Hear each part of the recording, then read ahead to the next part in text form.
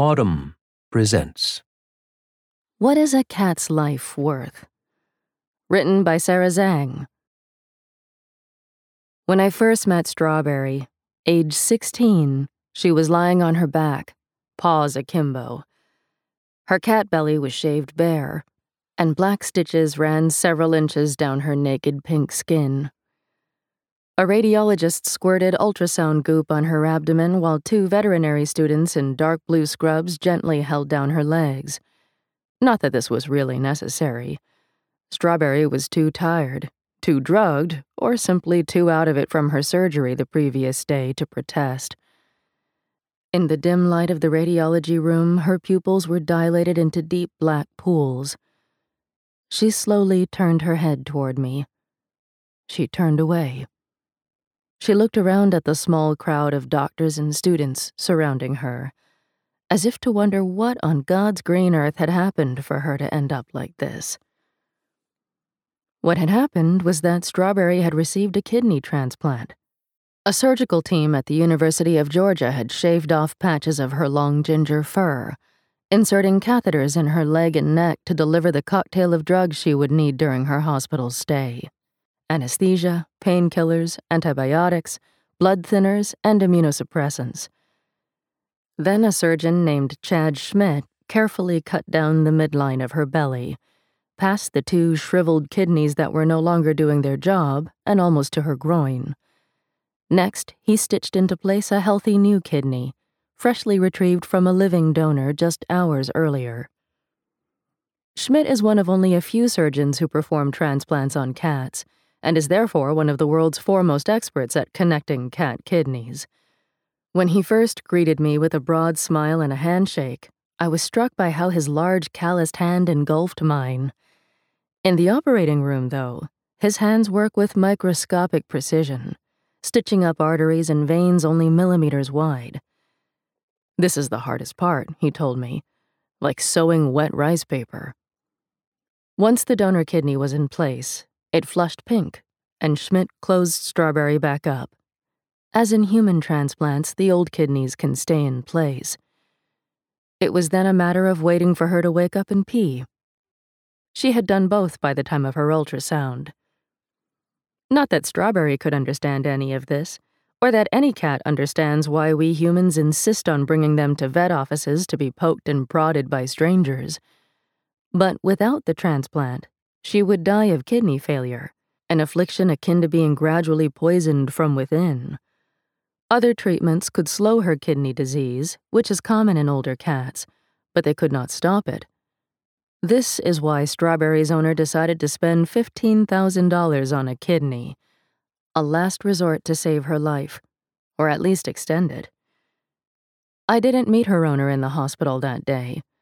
Strawberry would need to be hospitalized for at least a week after the surgery, and cat owners, who come from all over the country and even the world for kidney transplants — Schmidt's farthest patient traveled to Athens, Georgia from Moscow — cannot always stay the entire time, because of work or family responsibilities. Strawberry's owner had dropped her off right before the surgery and would pick her up after she recovered. But also, the owner didn't want her name in a magazine article about $15,000 kidney transplants. That's the cost of the surgery at UGA. With travel and follow-up care, the total can be 2 or 3 times that amount. She wasn't alone in not wanting to be named. In the course of reporting this story, I spoke with more than a dozen owners, several of whom were wary of going public about their cat's transplant. Others were happy, even eager to share the experience, but they too sometimes told me of judgment radiating from family or acquaintances. I wouldn't think of saying to somebody, "Wow, that's an expensive car," one owner told me. But people seem pretty free to say, "Wow, you spend a lot of money on a cat." And it is a lot of money. For decades, Americans' collective spending on veterinary care has been rising. It exceeded $34 billion in 2021, a sign of a broader shift in how we think about pets. Our grandparents might have found it indulgent to allow pets on the living room couch, let alone the bed. But as birth rates have fallen, pets have become more intimate companions. In my own household, our cat Pete is really quite insistent on taking up the full third of the bed that he believes is rightfully his. Cats and dogs now have daycares, health insurance, funerals, even trusts, should an owner die an untimely death. A proliferation of services that implies new obligations to pet ownership, turning it into something more like parenthood. This is, in fact, why $15,000 for a kidney transplant provokes so much judgment, isn't it? The unease with the money is an unease with the status of pets. Our very language is inadequate. They are not simply property, as pet owner implies, nor are they fully equivalent to children, as pet parent implies. They occupy a space in between. What do we owe these animals in our care? These living creatures that have their own wants and wills but cannot always express them? And what does what we think we owe them say about us? Strawberry's kidney transplant took place at the University of Georgia's Veterinary Teaching Hospital, a sprawling medical complex several miles outside downtown Athens. My first impression was how much it looked like a human hospital. There were, however, occasional reminders of more unusual goings-on. A horse herd on the sidewalk, a golden retriever trouncing through the glass atrium. The teaching hospital had long outgrown its first building, a former livestock judging pavilion. When UGA's vet school was founded in 1946, it was, like all vet schools at the time, focused on training students to care for farm animals. Its large animal department still sees livestock. When I was there, a pig was having surgery and a foal was getting an MRI. But over the decades, vet schools have shifted their focus to small animals, aka pets. Vet students graduating today overwhelmingly go on to treat dogs and cats. Dogs make up the largest share of the patients that come to UGA's hospital, with cats a growing second. There is also the occasional exotic pet. A few years ago, doctors removed a fatty tumor from a prized koi fish, running water over its gills during the surgery. The hospital's layout reflects the evolution of veterinary care. It's divided into departments, each dedicated to a different specialty: cardiology, dermatology, orthopedics, oncology, ophthalmology, and more. Schmidt himself rotated through these departments as a UGA vet student in the late 90s. He then did 2 surgical internships followed by a residency at the University of Wisconsin, where he learned to perform kidney transplants. A trajectory of advanced training and specialization not unlike that in human medicine. Others at UGA specialize in total artificial hip replacements or minimally invasive laparoscopic surgery. Cats in particular have been beneficiaries of this evolution. When I was growing up, it was, why would you take your cat to the vet? If your cat's sick, you get another cat, says Drew Weiner, a veterinarian and former president of the nonprofit Every Cat Health Foundation. Cats lived outside. They came and went. Even in the late 80s, when he opened a practice specializing in cats in Atlanta, the idea struck others as hilarious and crazy. But cats by then were coming indoors. That physical closeness turned into emotional closeness. Weiner's practice thrived. In the oncology department at UGA, when pets finish chemotherapy, the staff have a tradition adopted from human cancer wards of ringing a celebratory bell. Back in the 60s, Weiner points out, your cat wouldn't have gotten chemo. It probably wouldn't even have been diagnosed with cancer. More likely, a sick cat would just go off by itself and die. But an owner nowadays can bring their cat in for biopsies, X-rays, and ultrasounds, followed by chemo, radiation, and immunotherapy. The list of options is long. The sums of money to spend very large. You can go to great lengths to treat an ailing pet, even if how far you should go isn't always so easy to answer. But among all of these treatments, cat kidney transplantation poses a unique ethical dilemma. The kidney has to come from somewhere, and that somewhere, or do we say someone, is another cat. Even among cat people, kidney transplants are controversial. One owner told me she was called a kidney stealer by fellow cat owners in a Facebook group for those with pets suffering from chronic kidney disease. In the UK, the Royal College of Veterinary Surgeons has explicitly come out against using living donor cats in transplants, arguing that the surgery inflicts pain and discomfort on an animal that derives no benefit. A cat, after all, cannot consent to giving away a kidney. To be clear, the donor cats are not killed. Like humans, cats can survive with one kidney.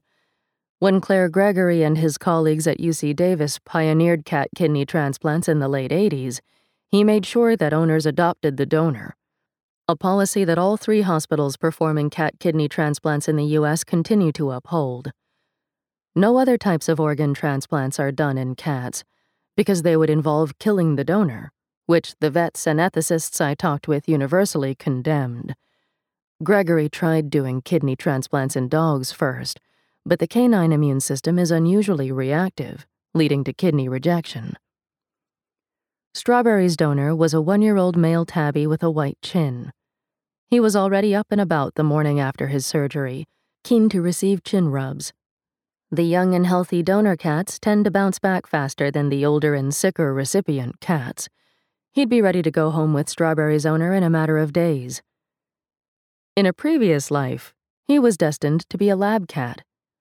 UGA bought him from a commercial breeder that sells cats for use in medical or veterinary research. Numbers tattooed into his ears attest to his former fate. The University of Wisconsin buys research cats to use as kidney donors too, and the University of Pennsylvania, which runs the 3rd and largest cat transplant program in the country, keeps a small colony of donor cats sourced from a shelter. This is where the blanket assertion that donor cats gain nothing from the transplants gets more complicated, says James Yates, CEO of the nonprofit World Federation for Animals, who has written about the ethics of these surgeries. Had these particular cats not been chosen as donors, they may well have lived out the remainder of their life in a lab or shelter. Losing a kidney does come with risks, as well as a lot of pain and discomfort. But most of the donors go on to live long, healthy lives, in many cases very cushy lives with extremely devoted owners. Schmidt told me of one owner whose cat died of heart failure right before the transplant, but who decided to adopt the prospective donor anyway. Another asked for the exact dimensions of the cage in the hospital, so they could build the cat a shelter of the same size to ease the transition home. In a way, Yates says, kidney transplants simply lay bare the extremes in how we treat animals. In America, a cat can be a cherished pet that feasts on pasture-raised chicken, or a lab subject deliberately infected with pathogens, or an unwanted animal euthanized because no one will pay to save its life.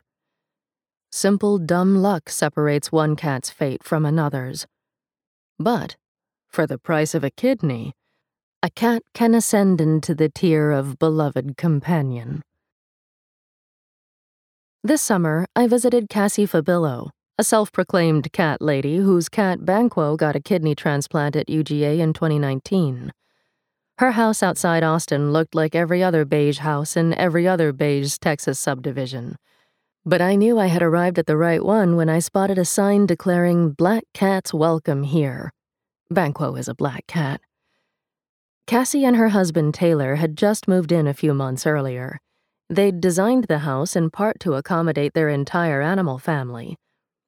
Banquo lives in the large master suite because the Fabillos like to keep him separate from the others, due to his regimen of immunosuppressant drugs. Bia, their oldest cat, has a bedroom and bathroom upstairs that they added just for her. George, their dog, and Sherlock, the donor cat, have the run of the rest of the house. They have become best friends. Sherlock, a sandy tabby with white paws, was sprawled on the kitchen table with his toys when Cassie opened the door. There was no trace of the surgical scar that once ran down his belly. I scratched his head. He too has numbers tattooed into his ears, and he immediately started to purr. When Cassie and I moved to the dining room table, George, a big rescue mutt, followed us, and Sherlock in turn followed him. Cassie told me she'd grown up with cats in rural Indiana.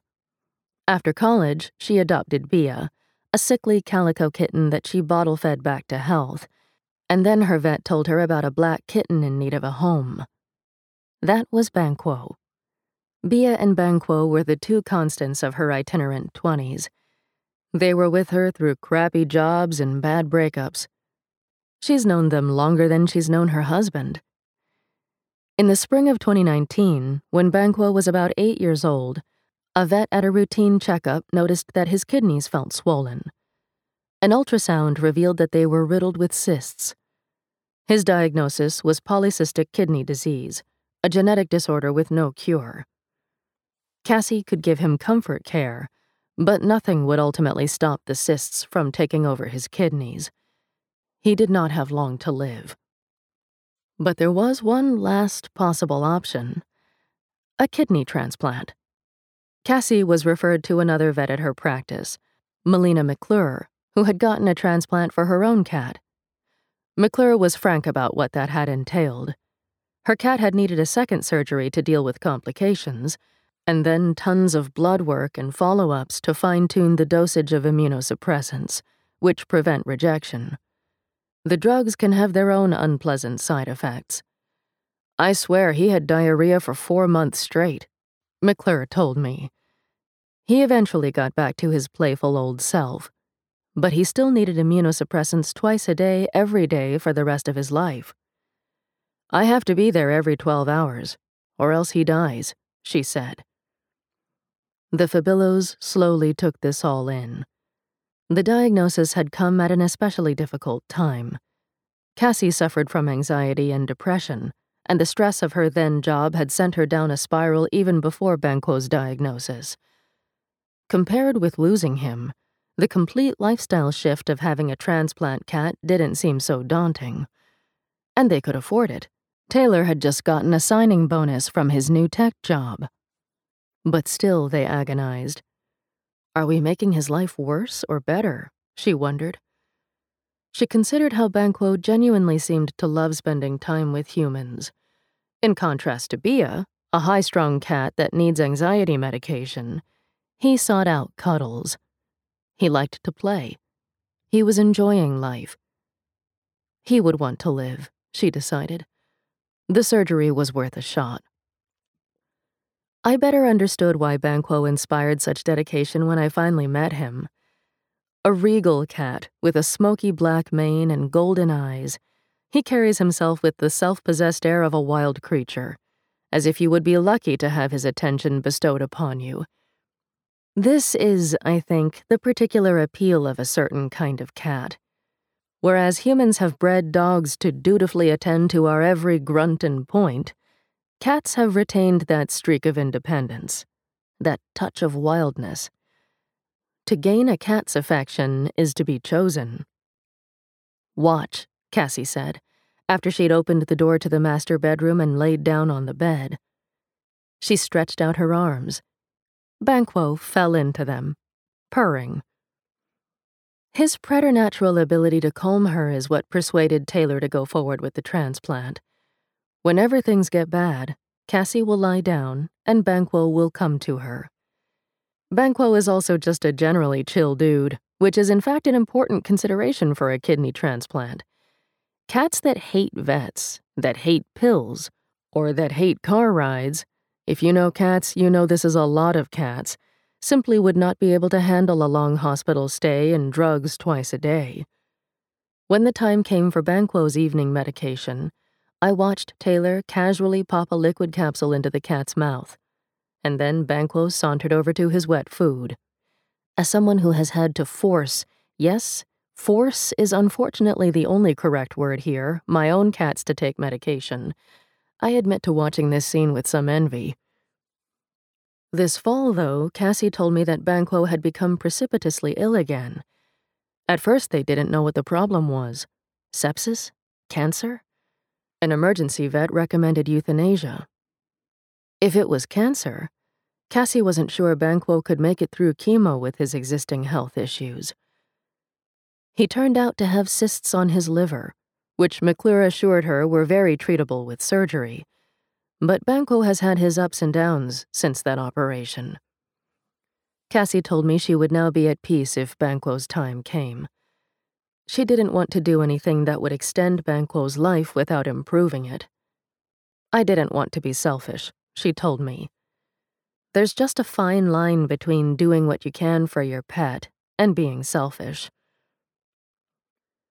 The median survival time for cats that get kidney transplants is about 2 years, though I did speak with one owner whose cat survived 12 years.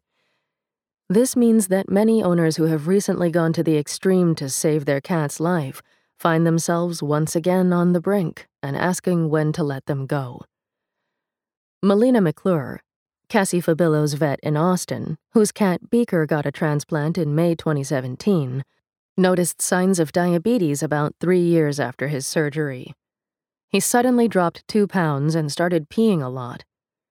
McClure started him on insulin, shaved a patch between his shoulders for a continuous blood sugar monitor, and stopped giving him the steroids that were pushing him into diabetes. This came with a trade-off. Keep him off the steroids and he could tip into organ rejection. Put him back on and he could tip into diabetes. Then Beaker was also diagnosed with suspected lymphoma in his intestines, which required chemo, which gave him nausea, which in turn required anti-nausea medication and appetite stimulants. At one point, he was on 12 or 13 different medications. I met McClure and her husband, John Twitchell, over coffee one morning in Austin, after her overnight shift at an emergency animal hospital.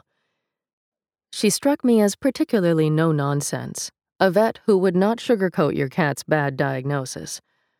To her, Beaker's health problems were a challenge to solve using her considerable expertise. Okay, here's a problem. I can fix this. Let's go, is how she described her thinking. That's how it was when Beaker's diagnosis was chronic kidney failure and the solution was a transplant.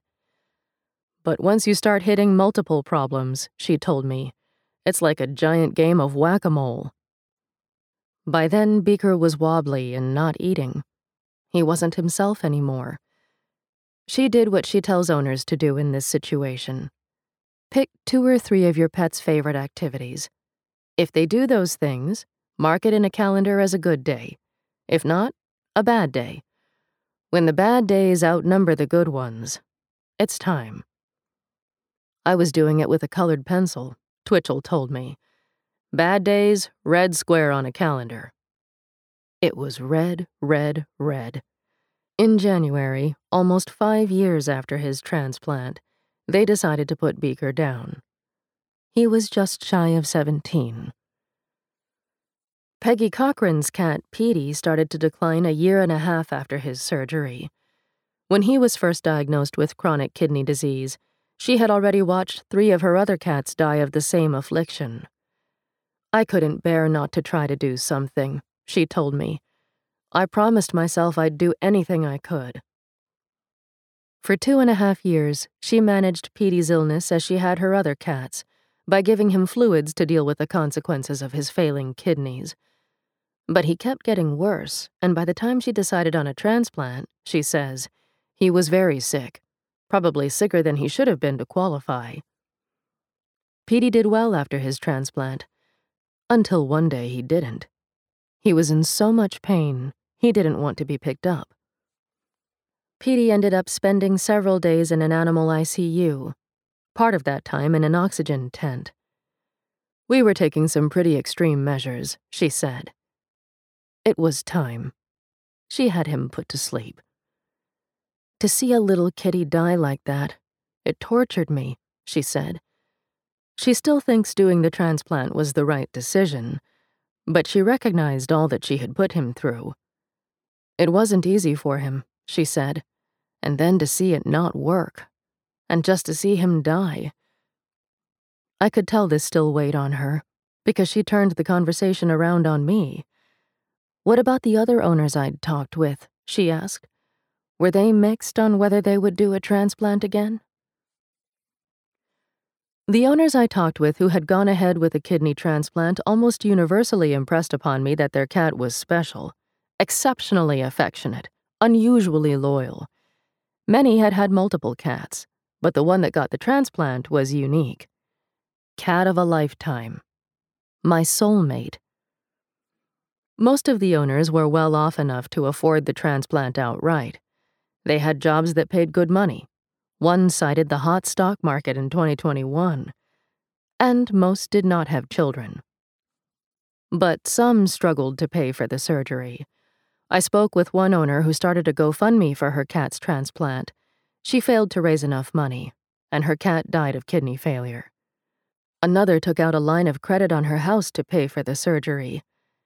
In 2015, Andre Gonciar, an archaeologist in Buffalo, New York, used the money he and his wife had put away for a down payment. It didn't feel like a sacrifice, Gonciar told me, because he couldn't conceive of trading their cat Oki's life for a house, or a car, or just more money in the bank. He said that the bond he felt with Oki was as intense as the bond he felt with humans, if not more so. There is no inherent badness in the soul of a cat or a dog, he said. Their soul will never be mean or treacherous. They will not hurt you. The psychologist John Archer writes that pets provide people with the type of unconditional adoring relationship that has eluded them, and indeed most of us, when other human beings are involved. Money may not be able to buy happiness, but it can, possibly, delay the end of such a relationship. You go buy your cars and your trips, as another owner, Jason Matthews, put it. I'm going to save my best friend in the world. Several cat owners I interviewed asked rhetorically how spending tens of thousands of dollars on a cat was any different from spending tens of thousands of dollars on a luxury that nobody needs. And it is seen as different. In America, the allure of material comfort is accepted without a second thought. But the yearning for a deep emotional bond with an animal is not. In his classic 1986 treatise on human-animal relationships, In the Company of Animals, James Serpell described a vague notion that there is something strange, perverse, or wasteful about displaying sentimental affection for animals. The ascendancy of pets engendered, as change so often does, a degree of suspicion about some new moral rot in society. Serpell traces the modern history of pet keeping in the English-speaking world back to medieval Britain, when lapdogs became fashionable among noble ladies. For everyone else, domesticated animals still served a utilitarian purpose. Oxen plowed, pigs became meat, cats caught mice. The lapdogs were too small, too useless for any work, but ladies liked to pamper them. In the 16th century, Mary Queen of Scots had a coterie of tiny dogs that she dressed in blue velvet suits. A book of British history from around that time derisively described lapdogs as instruments of folly to play and dally withal, in trifling away the treasure of time to withdraw their minds from more commendable exercises. Pet ownership eventually trickled down to the growing middle class, but perhaps it never quite shook the sense of frivolity associated with the aristocracy and with women. In the 20th century, newspapers highlighted sensational stories like that of a millionairess who spent £8,000 to buy out the entire business section of a jet for her dog. Tales about the fabulously wealthy indulging their pets seem to imply a dark underside to caring so much about animals, an indifference to the suffering of fellow humans. How many starving orphans could that money have saved instead? Of course, you could lob the same critique at spending £8,000 on jewels, which some surely have, but pets are not simply property. They have just enough human-like qualities, pluck, loyalty, affection, that actually treating them as humans touches a particular nerve. When Serpell looks beyond the English-speaking world, the history of animal companionship gets more complicated. In indigenous societies around the world, stories of intense emotional bonds between humans and animals are common. In Australia, Aborigines kept dingo pups that slept inside their huts. He caresses it like a child, eats the fleas off it, and then kisses it on the snout. wrote one 19th century chronicler of a man with a dingo. The Kalapalo people of Brazil tamed birds that they buried near their houses after death. It was not unusual, across many cultures, for women to feed baby animals from the breast. Dogs, monkeys, pigs, deer, even bear cubs. In the Colombian Amazon, women suckled puppies and pre-chewed bananas to feed their parrots and macaws, as they would for a human baby. In other words, sentimental attachments to animals are not at all an invention of modern Western decadence. Instead, Serpell argues, it is the impulse to see something strange, perverse, or wasteful about anthropomorphizing pets that is born out of modern Western society. Specifically, the need to justify the mass exploitation and slaughter of other animals like cattle, pigs, and chickens. How can we treat some animals so lovingly as pets and others so cruelly as livestock? The least painful solution to this paradox, according to Serpell, is to denigrate the emotional relationship with pets. In the long and broad view of human history, Serpell told me, there is nothing unusual about personifying animals or extending our most human instincts toward them. I think it's in one sense completely natural to do so, he said. It is only human. Over the centuries, and even since the 1980s, when Serpell was writing, the quantity of material affection one can shower on pets has gone up and up.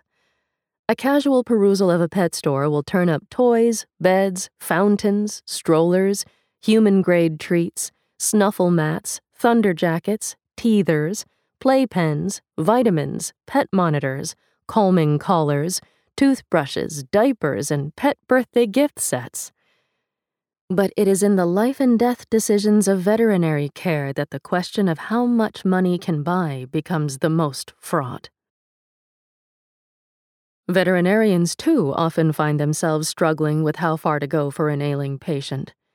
In a recent study, 98.5% of the nearly 500 veterinarians in the U.S. who participated said pet owners had asked them to provide feudal care for their dying animals. They were a nearly daily feature of my life when I was an ICU vet and palliative care vet, says Lisa Moses, a veterinarian and bioethicist at Harvard and a co-author of the study.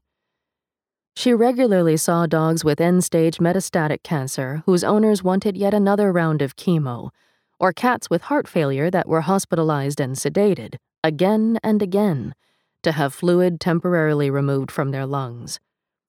The staff are just beside themselves because they don't want to keep doing it to just buy them another couple of days.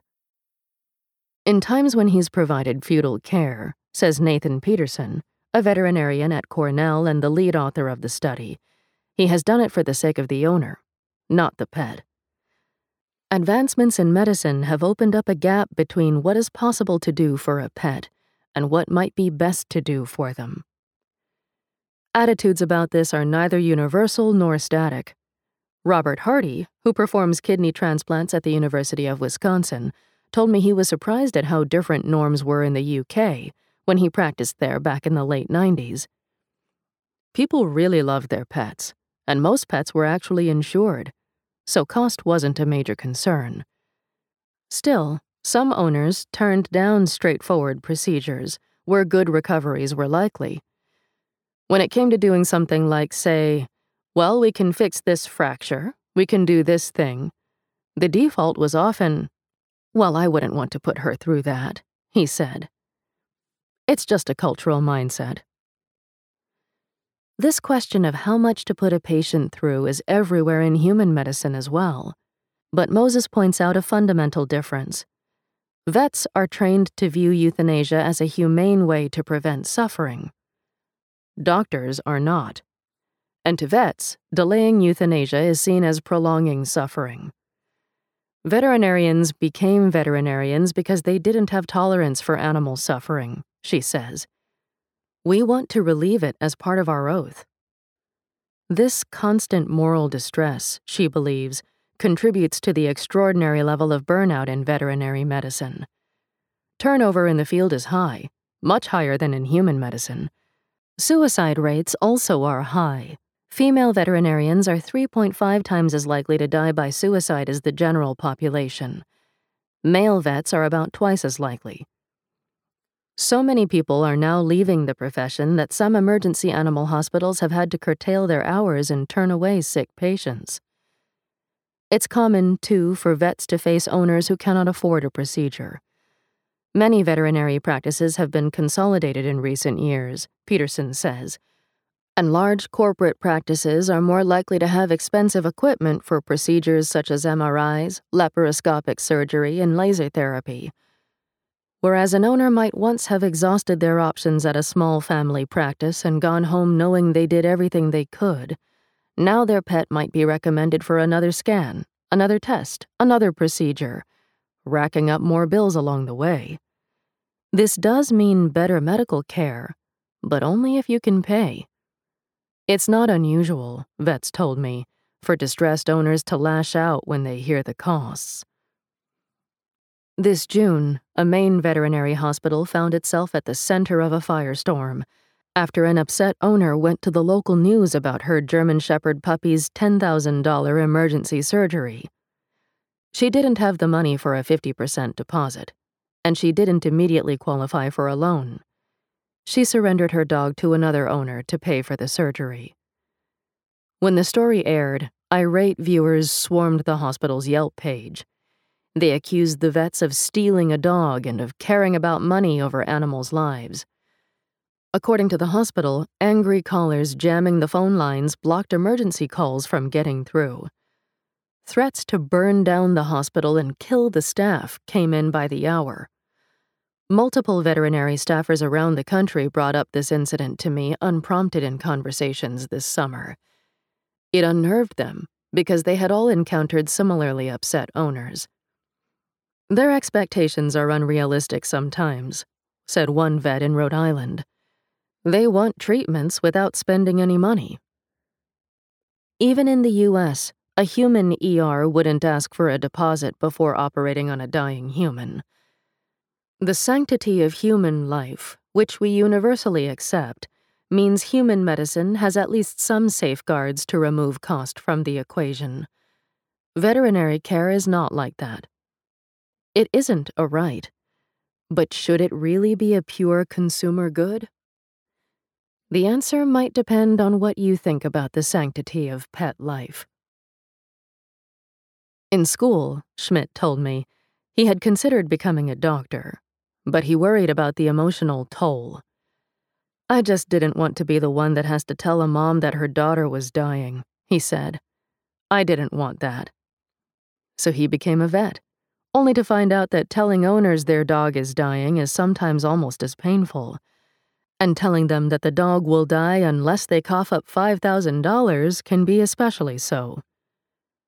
Pet insurance is on the rise in the U.S., and a couple of cat owners told me that their insurance company had actually paid for most of their cat's kidney transplant. One of these is Holly, a graduate student who has studied, ironically, inequalities in healthcare. She asked that we not publish her last name for privacy reasons. Her cat was diagnosed with kidney failure in the summer of 2021. When she first heard about the possibility of a transplant, her initial reaction was, I don't have that kind of money lying around, so fuck no. Her dad has a blue-collar job and her mom is retired, so they weren't in a position to help. But then she remembered that her cat had pet insurance, which would cover 90% of the costs. It took a heroic bureaucratic effort, familiar to anyone who has dealt with human insurance companies, to go from vet to vet, gathering all of the medical records and then arguing for coverage. The company didn't want to pay for any of the donor's surgery or care, which amounted to thousands of dollars. Holly couldn't afford it, but her cat obviously couldn't get the transplant without it. She pushed back. The company relented. I would not have been able to save this cat had I not been a grad student who was intimately acquainted with health care, she told me. She couldn't help but see her cat's experience refracted through the inequality in human health care.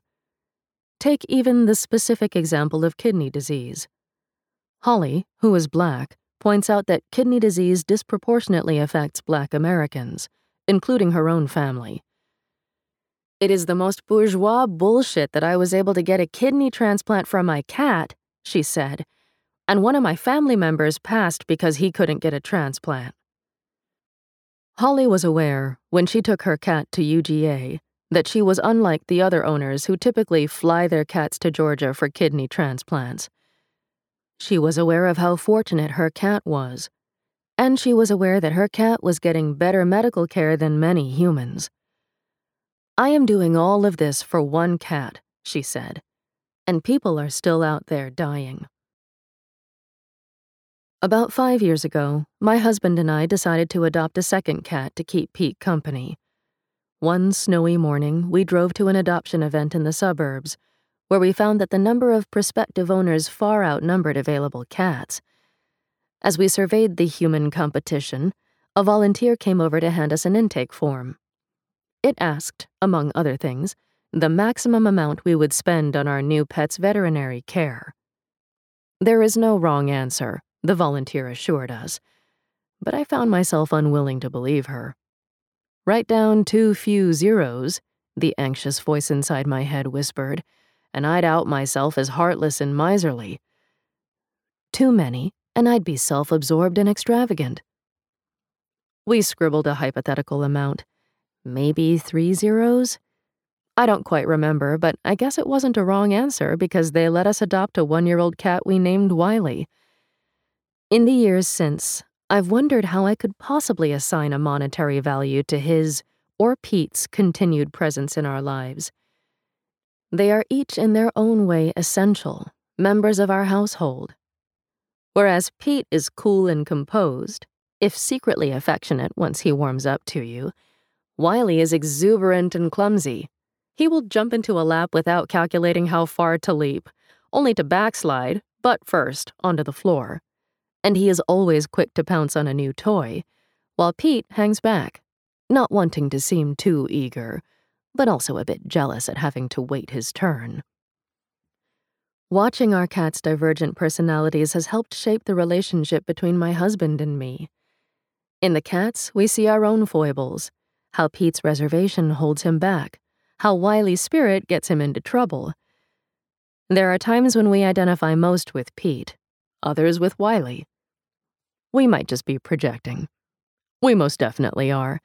But the intimacy of the modern pet-human relationship means that they reflect an image of ourselves back to us. Our cats have taught us about being human. I don't know how much that is worth. If you enjoyed this production, find the best long-form articles read aloud in the Autumn app, available now for iPhone and Android.